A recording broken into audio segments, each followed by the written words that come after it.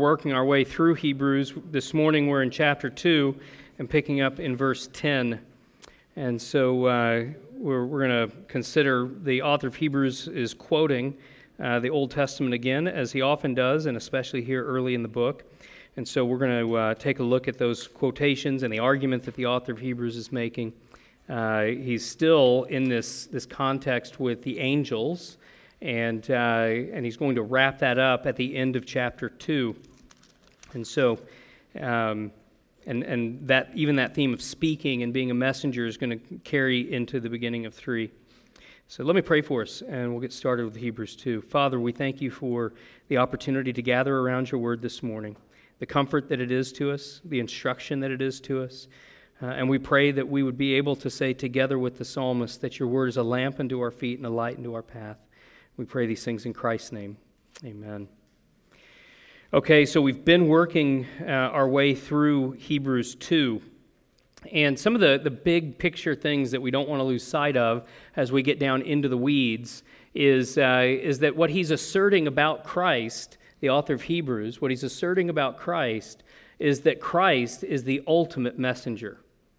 Right, this is why he begins by making reference to prophets. Long ago, at many times and in many ways, God spoke to our fathers by the prophets, but now he has spoken by a son. So he puts Christ in contrast to the prophets. And then he puts Christ in contrast to the angels. And again, that's not because there was some cultic belief on the part of Jews about the deity of angels or something like that. I'm not even going to speak to what the Jews may or may not have believed about angels. That's not the point. The one thing that everybody did understand about them was that they were messengers. That when an angel appears in the Old Testament, usually that angel is appearing to deliver a word from God. And if you think about it from particularly our fallen human perspective, angels are greater than us in many ways, right? When an angel appears in the text, usually whoever they appear to passes out, or no matter how orthodox they are and how faithful they are, they fall down and instinctively worship the angel that's standing before them and has to be corrected. And so what the author of Hebrews is asserting is that Jesus Christ is greater than the angels. Not just greater existentially, they are amazing and powerful and overwhelming and all the rest, and Jesus is greater, but that what makes them great is that they are the servants of God, that God has made them as they are, and that when they appear as a messenger from God. And the author of Hebrews says Christ is greater, right? So some of the themes that we see here is Christ as one who speaks. There's a lot of language in chapters 1 and 2 about speaking, about messages being delivered. That's a key element in the opening chapters of Hebrews. The other thing that's much easier to miss is the degree to which the Exodus and the law of Moses are on the mind of the author of Hebrews as he writes. He will make explicit references, but there are a lot of implicit references. Sometimes, like we're going to see this morning in is it 10? In verse 10, right off the bat in this morning's reading, it's a single word. There's one word that is a tip of the hat to the Exodus account, right? We'll look at that in a minute. And so sometimes it's hard to see, and it becomes easier to see if you will just keep reminding yourself that the author of Hebrews is steeped in the law of Moses. He's steeped in the Old Testament, and he's steeped particularly in the narrative of salvation that was used in the Old Testament by God to reveal his purposes, right? That Old Testament story, if somebody surely, hopefully, has told you this before, or you've seen it yourself, the entire Old Testament story of the Exodus is a microcosm of redemptive history. It is history. It's a true story. It really happened. But God was orchestrating those events both to accomplish through those events a particular salvation for his people and to show all of his people throughout all of redemptive history, including our future, to show all of his people what it is that he's doing on a cosmic scale. so that his people were slaves in Egypt even as we are slaves to sin. And God delivers them from that slavery in Egypt, ultimately, right, with this death of the firstborn, which anticipates Christ, commemorated by the faithful on that night by the slaughter of the Passover lamb and consuming that lamb together, the blood over the door that indicated their faith. From there, God doesn't just get them out of Egypt and say, well, there you go. You guys have been crying out for deliverance for a very long time. There's your deliverance. And so, whatever. You guys have a nice eternity. Have a nice life. No, they are immediately told that they will be taken to a promised land. Right? This is a promise that's not new at this point. It was made to Abraham all the way back in the early chapters of Genesis.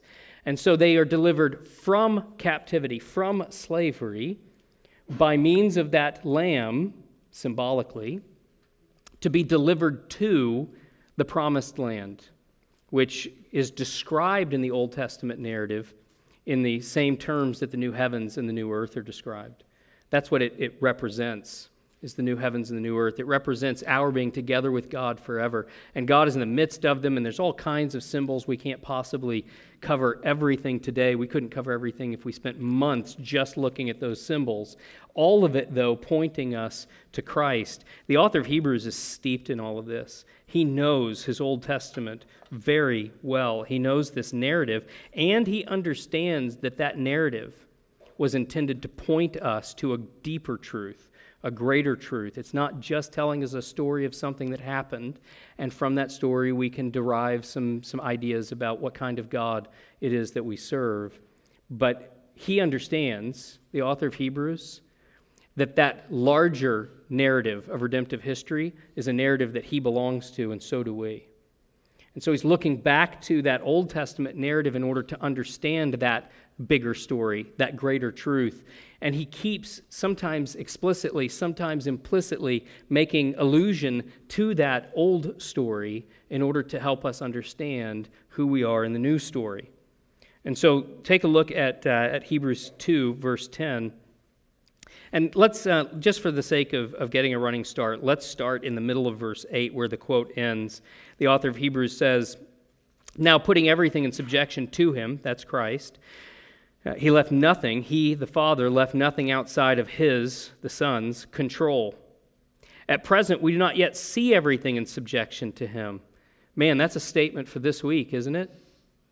We don't see everything in subjection to him yet, but we see him who for a little while was made lower than the angels, namely Jesus, crowned with glory and honor because of the suffering of death, so that by the grace of God he might taste death for everyone.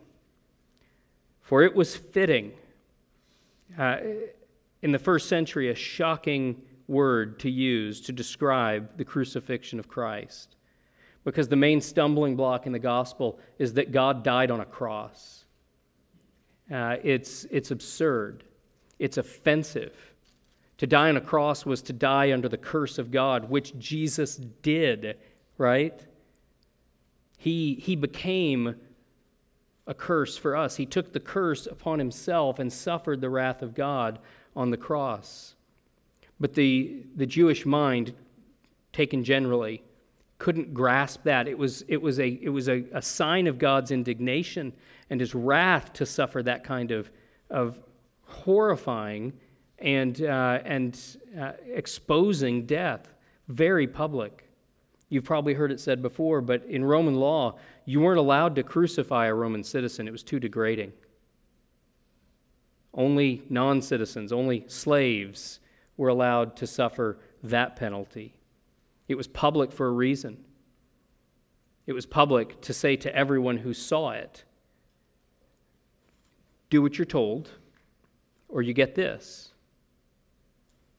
It was meant to be a significant deterrent to anyone who would stand up against the Roman Empire.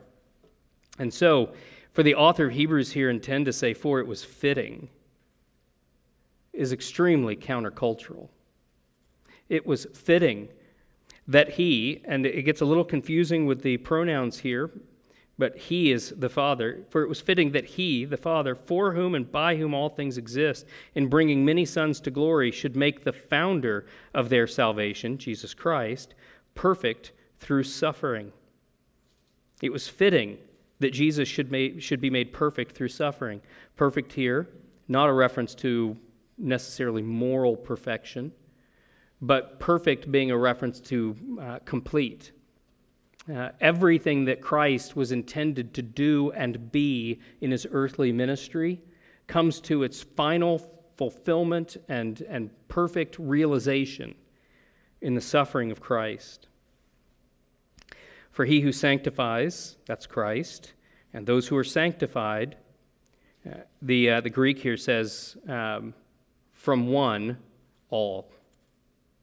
Translators typically translate that, all have one source. All are from one. That's a difficult statement, especially if we try to approach it as systematic theologians with a Trinitarian mindset. But I don't think that's what the author's doing directly here, and I think that the key to that is verse 14. Since therefore the children share in flesh and blood, that is, we share with one another in our humanity, he, Christ himself, likewise partook of the same things. So I think what the author of Hebrews is saying here, for he who sanctifies and those who are sanctified all have one source, he's saying we all share in this one flesh. And in that sense, we all have one source because all flesh is made by God.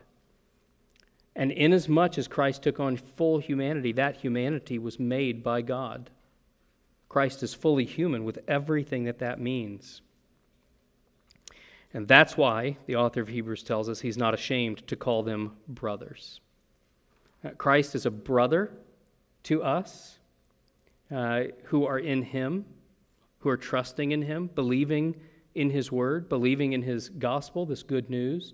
He is a brother to us, not merely in the sense of sympathy or common cause, but a brother to us inasmuch as he is fully human. Fully human and more, right? It's also because we are in him. Christ is not brother to every human being, but is brother to those of us who are trusting inasmuch as he is human and is for us. And so the author of Hebrews now is going to begin quoting some Old Testament passages to support his argument that Christ calls us brother, that he shares something vital with us, right? Our humanity, and not only our humanity, but our hope and our faith in God. So I'm going to pause real quick before we pick up with verse 12 and start looking at these quotes. Questions? Observations? Yeah. Thank you. So back to the pronoun he in verse 10. Theologically, it certainly makes sense that pronoun refers to God, the Father, but grammatically, there's no reason, at least in the English translation, if you take the verse in context, there's no reason why it should.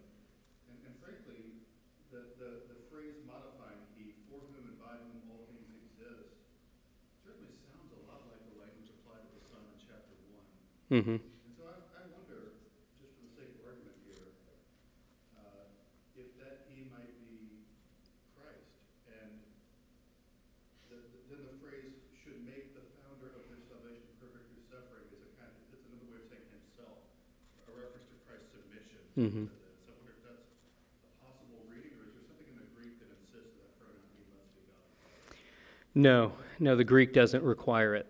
It's the logic of the passage that makes most interpreters suggest that this is the Father, and that the phrase for whom and by whom all things exist, which is elsewhere used of Christ, can also be used of the Father, that they share this truth about who they are in common with one another.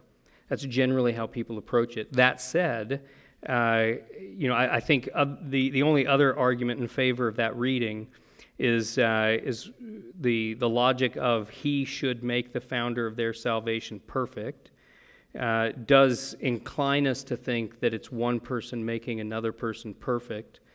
And elsewhere in Scripture, that seems to be how, like Paul, for example, speaks of Christ being sanctified, being called, being set apart. It's the Father doing this with and through Christ. Having said all of that, there's nothing in the grammar. There's also very little in our theology that demands that it be read that way. We could read it, for it's fitting that he, Christ, for whom and by whom all things exist, and bringing many sons to glory, should make himself, right? But rather than himself, the author of Hebrews wants us to know something else about him. Should make the founder of their salvation perfect through suffering. Even when we stop and we think about, did Christ make himself perfect, or did the Father make him perfect? And you kind of go, well, yeah, both. Both things are true, right? And so it's a strange sort of almost backing into the question of sanctification. Do I work and therefore I'm sanctified, or is God at work in me sanctifying me? And the answer is yes, right? I love Packer's way of trying to unpack that, an unfortunate term, sorry. J.I. Packer, he says, it's not that God works and I work. It's that God works and therefore I work.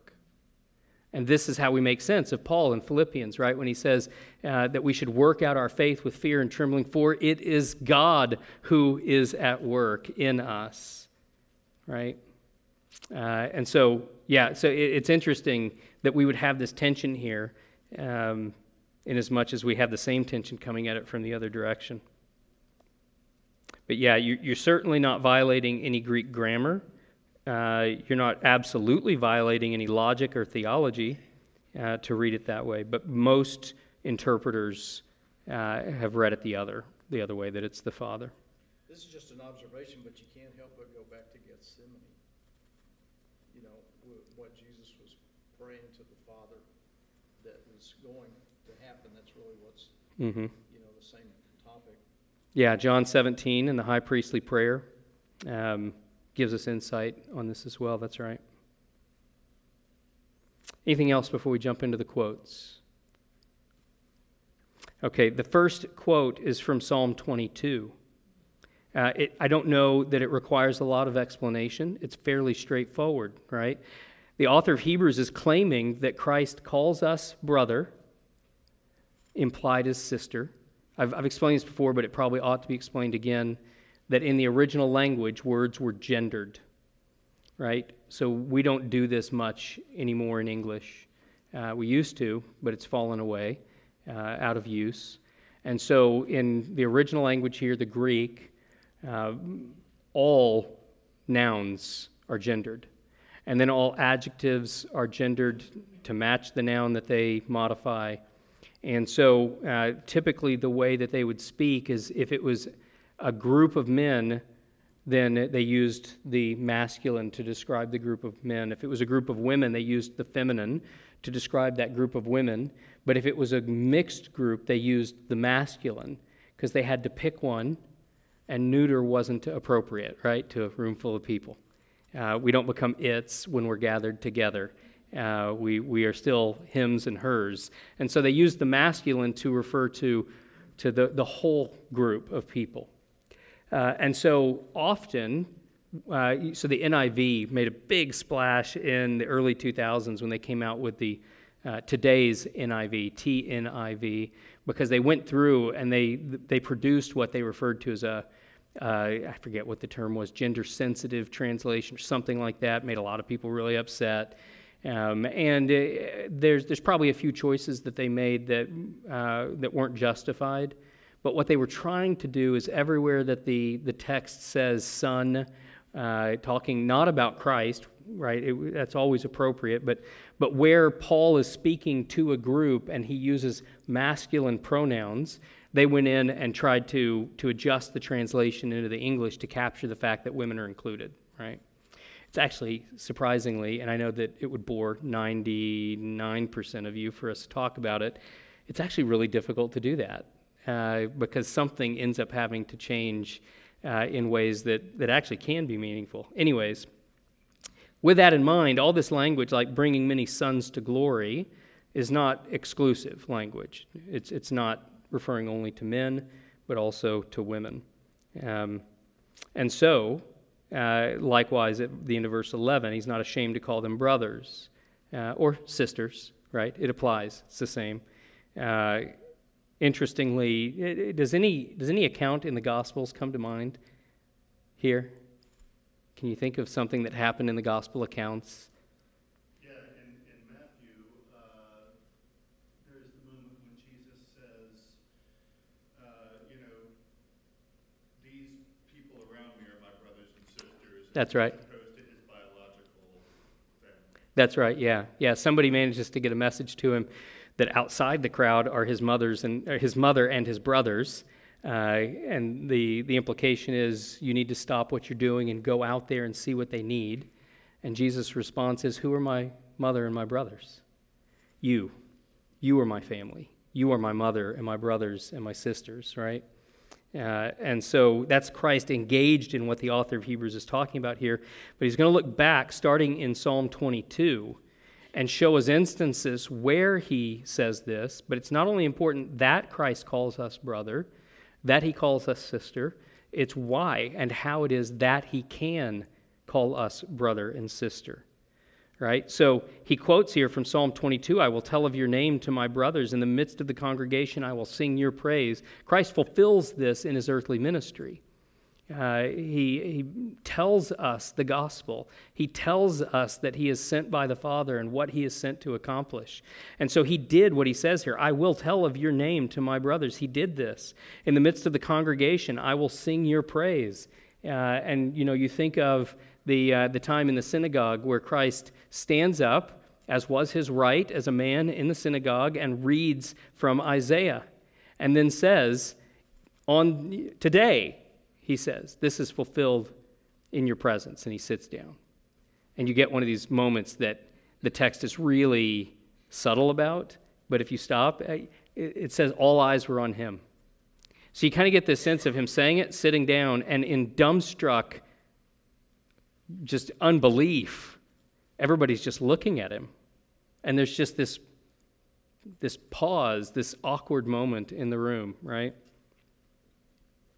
But in the context of Psalm 22, which the author of Hebrews, I believe, is bringing in by choosing this quote, it's not just that Jesus here says that in the mouth of Jesus are placed these words in Psalm 22 that he will tell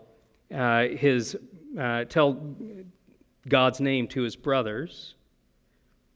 But in the context of Psalm 22, he is that suffering servant of Isaiah, right? In what context will he tell us of the name of God? In the context of purchasing us for himself by his blood. Yeah. Could you go back just a minute to verse 10, where you were saying that there's sort of an implied reference to the Exodus? Mm-hmm. I can't quite see that. Oh, yeah, yeah. I know the Exodus is Uh-huh. one of the most important acts of salvation in the history of the world. Mm-hmm. It tells us that God is a proven entity. He can save out of completely hopeless situations. But Mm-hmm. I don't know, could you make a few more comments about that? Yeah, thank you for bringing back to that. Look at what he says in 10. For it is fitting that he, for whom and by whom all things exist, what's the action here? In bringing many sons to glory. That phrase, and particularly the verb bringing, and the idea that what he's bringing is sons, implied daughters, to glory, that's language very reminiscent of God, who in the Old Testament is said to carry his people out of Egypt and into the Promised Land, right?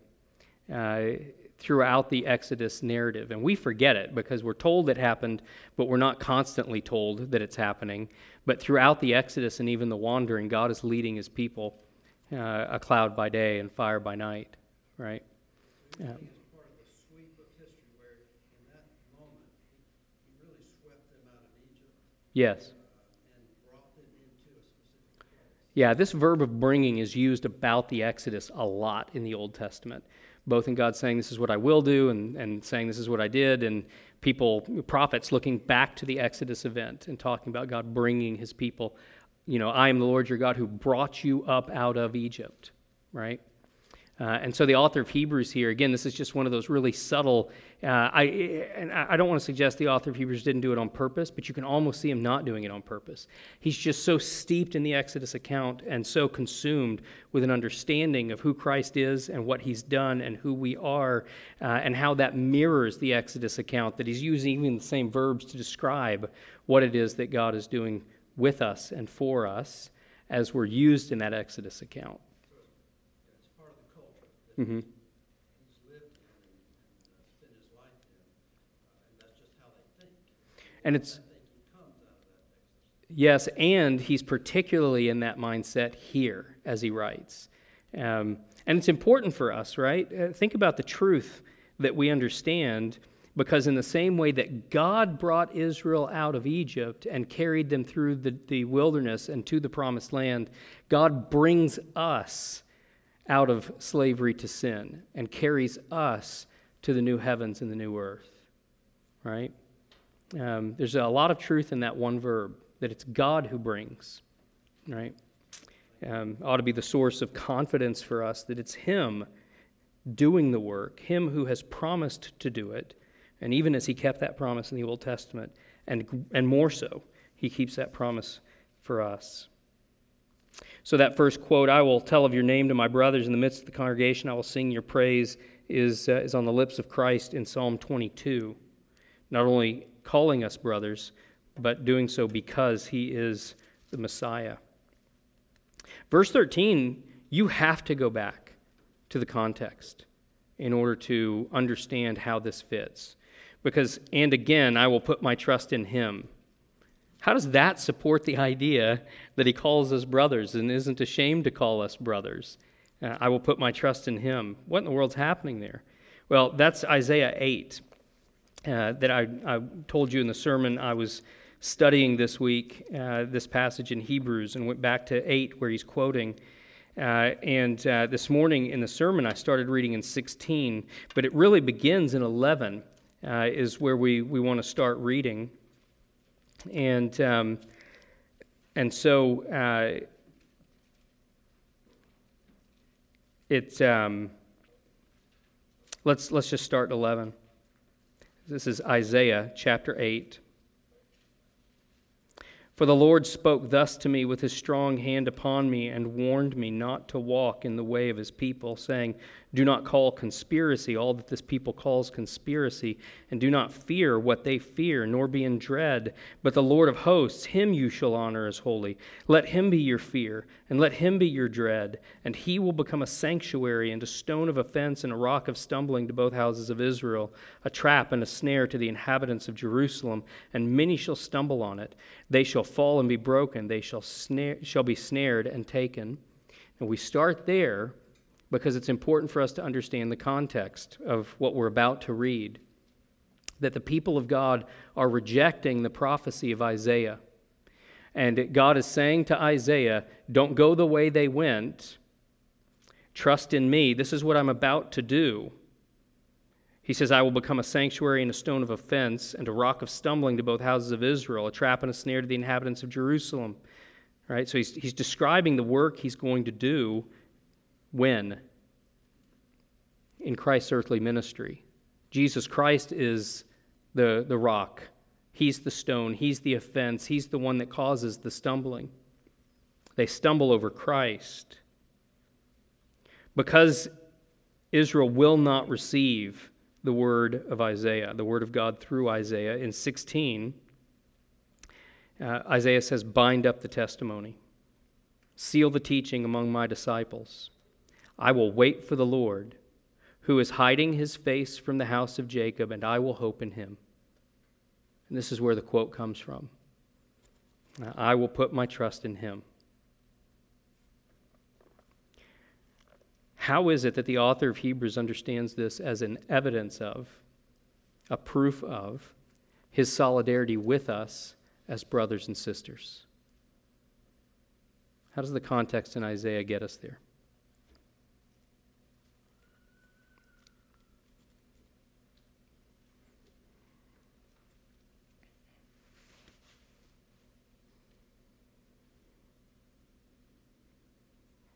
Part of it has to do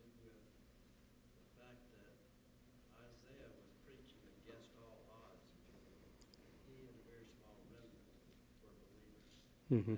vast majority of the nation just fought him tooth and nail. He was faithful. And we now can look back these hundreds of years later and see that God did exactly what he said he would do. Mm-hmm. And we can see a connection there. That's one of the things. Yeah, I mean, the first thing that ought to jump out at us is the author of Hebrews is putting this quote in the mouth of Christ. That is why he is not ashamed to call them brothers, saying, and then he quotes the psalm. I mean, there's something there that ought to draw us up short. The author of Hebrews is expressly, under the inspiration of the Holy Spirit, insisting that the voice of Psalm 22 is the voice of Christ. And likewise, he says, and again, i.e., we could read it this way correctly. That is why he's not ashamed to call them brothers, saying, I will put my trust in him. So now we go back to Isaiah, right? And when Isaiah says, and I will hope in him, the author of Hebrews says that he speaks as Christ. Yeah, I have a guess. Yeah. I think perhaps it has to do with the preceding phrase, who is hiding his face from the house of Jacob. Because, here what Christ is talking about is true Israel versus, I'm searching for the word, this is not right, but genetic Israel, right? Mm-hmm. That's not what am I looking for? I actually read in a commentary this week an expression. It's the first time I'd ever seen it said quite that way. And he called physical Israel, he referred to them as empirical Israel. I'd never quite seen it put that way before. Empirical Israel versus spiritual Israel. So think about this. In the context of Hebrews 1 and 2, Christ is what? He's a son. But his work could be summed up in a single idea, a single verb, a single action. He's what? He's a prophet. He comes as a messenger of God. And so when the author of Hebrews puts these words of Isaiah in the mouth of Christ, Isaiah in Isaiah 8 is a type of Christ, isn't he? And what's happening in Isaiah 8? Isaiah is crying out and nobody will listen. And so what does Isaiah say? In the face of a people who are obstinate and will not hear, Isaiah says, I will put my hope in him. Right?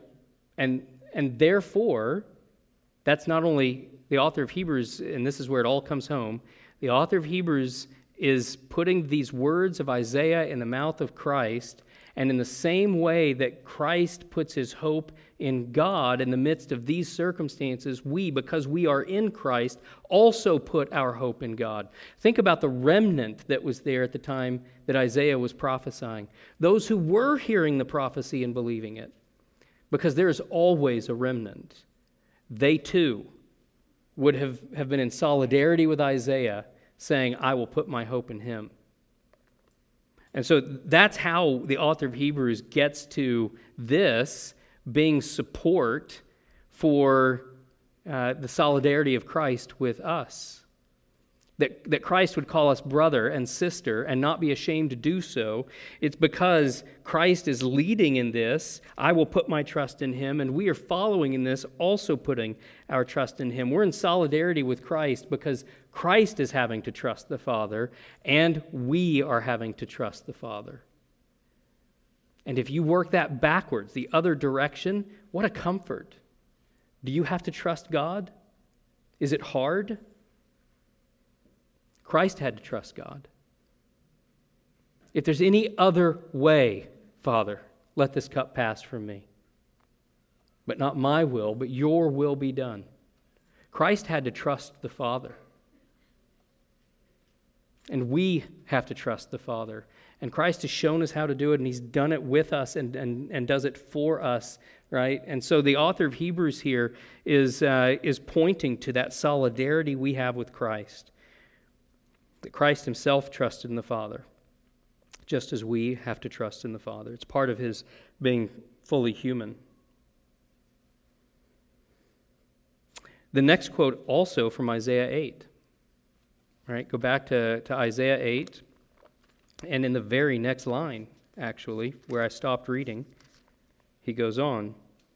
So I'm going to pick up in 16. Bind up the testimony, seal the teaching among my disciples. I will wait for the Lord, who is hiding his face from the house of Jacob, and I will hope in him. Behold, I and the children whom the Lord has given me.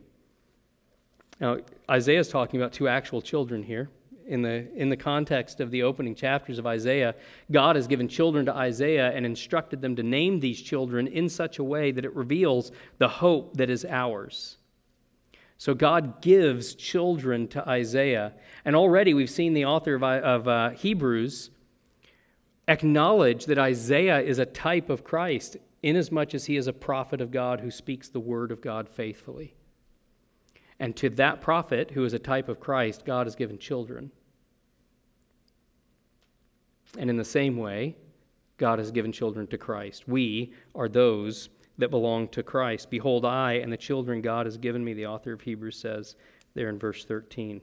So we've got to go back into, this is an example of how sometimes it's not just laying on the surface. Good Bible study, really sitting down and digging, requires us to stare at something for a while. And when you see an Old Testament quote, sometimes it's like Psalm 22. Okay, I can see very clearly how that is Christ saying that we're his brothers.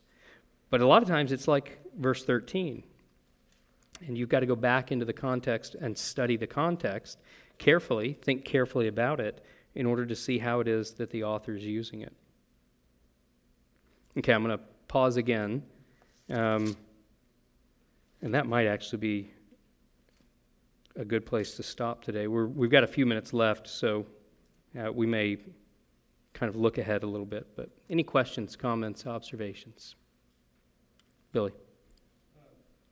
Back to Isaiah 8, verse 16, where he says, bind up the testimony, seal the teaching among my disciples.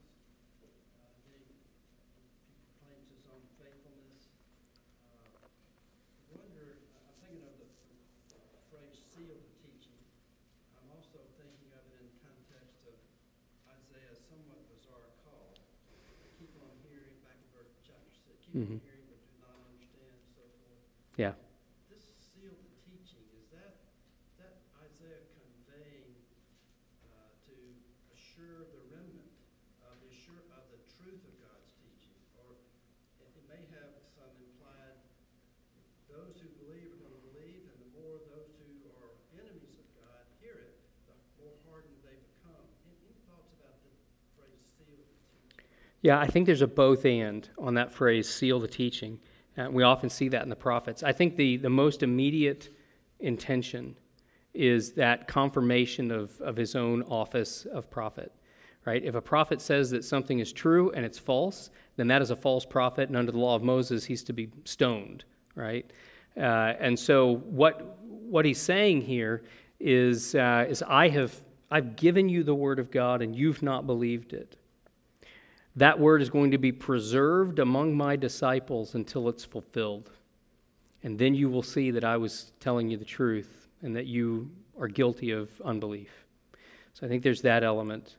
I also think this belongs together with the verses you referred to in Isaiah 6 and elsewhere in the Old Testament that speaks of a famine of the hearing of the word of God, a famine which appears historically to have ultimately been that what we sometimes call the 400 years of silence between the Old and the New Testament.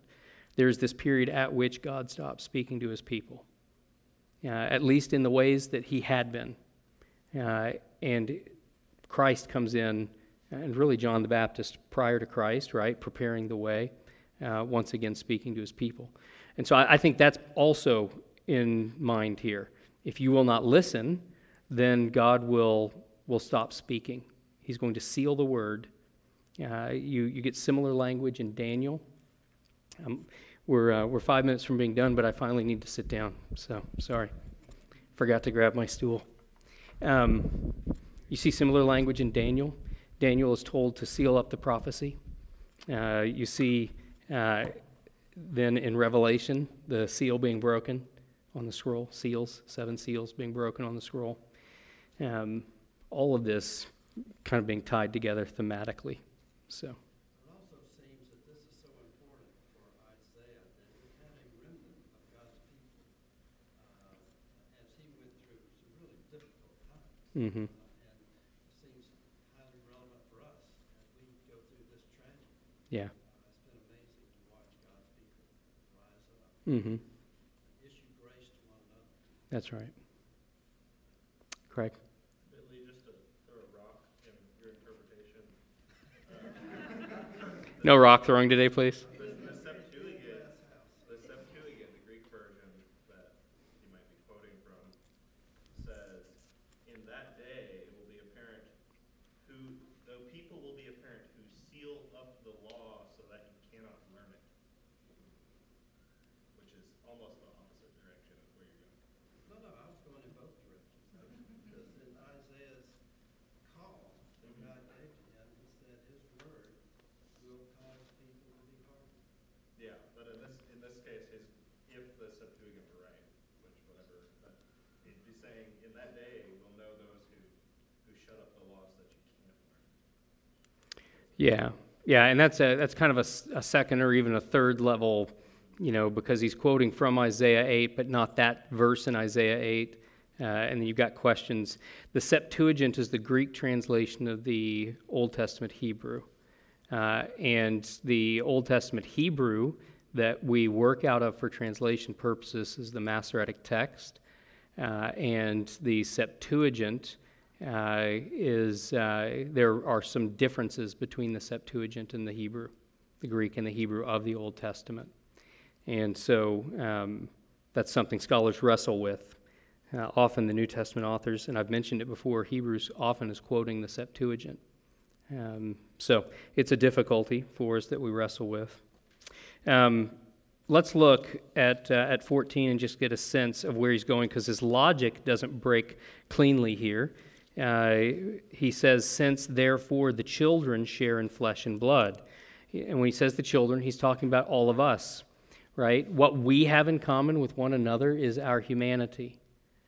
And since we have our humanity in common, he, that is Christ himself, likewise partook of the same things. So he partook of our humanity.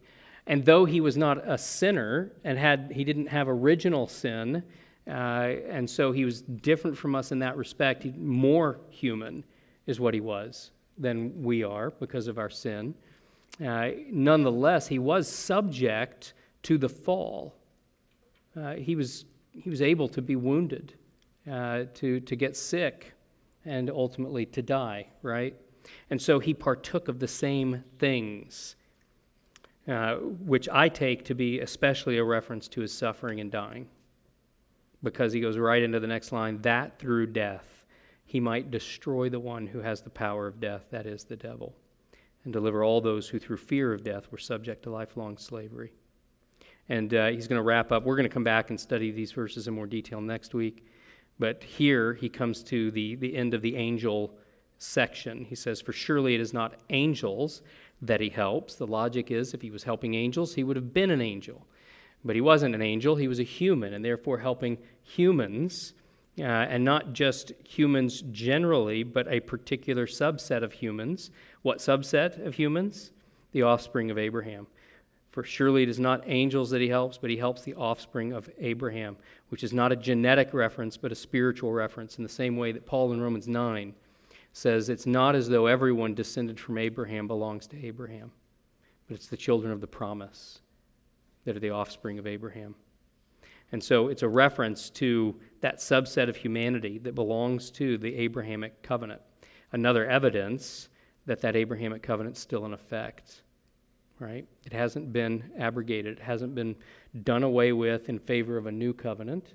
But what Ezekiel and Jeremiah refer to as the new covenant, and Christ himself refers to as the new covenant, is the final administration of that one covenant of grace, which begins in history with Abraham. This is why we care that we are the offspring of Abraham. because otherwise I don't care. If there are no promises made to Abraham that are only mine if I'm his offspring, then I don't care. And it's not metaphorical. We are the true spiritual offspring of Abraham, and therefore we are the ones that Christ helps. And you can be the offspring of Abraham if you will believe and repent. We are not the offspring of Abraham because we were good enough, smart enough, holy enough, spiritual enough. We wanted it bad enough. We are the offspring of Abraham, and because of that, we have faith and repentance and reveal that we belong to him. Okay, we're out of time, so I meant to remind everybody in worship during the announcements. We've got Mike Finema this evening. We'll have our regular evening worship. And then this week, we will not have breakfast for men on Thursday morning, but we will be adding a Good Friday service. That information is in your order of worship. And then next Sunday is corporate worship at the regular time with no Sunday school and no evening service. And I realize we haven't announced, I'm not sure we made an active decision. There will be childcare during worship? There is. Excellent. Okay, so we will have our usual childcare that happens during a worship service next Sunday. But apart from the morning worship and the childcare happening during that time, the rest of our Sunday is canceled for next week. And so we did that largely in acknowledgement that many people are trying to get home to host family for an Easter meal, may have family in town that evening and whatnot. So we're just going to be done after worship on Sunday morning. Let me close this in prayer. Father, thank you for, again, meeting us today by your word and spirit, and that we've come to this place, and here we have seen Christ in one another. We have heard him proclaimed from his word. We have been offered and taken hold of the hope that is ours in him and in him alone. And Father, we pray that we would carry these things out of this place, that from here we would go back into our homes and this week into the places where we work and study and live and among the people that you have placed us in the midst of. Father, that we would go out into the world with this hope, that ringing in our ears would be this encouragement that you are in solidarity with us in Jesus Christ, that you are our refuge and our strength, Father, that you are our hope and our rest, and that you make us glad by Jesus Christ. We pray these things in Christ's name. Amen.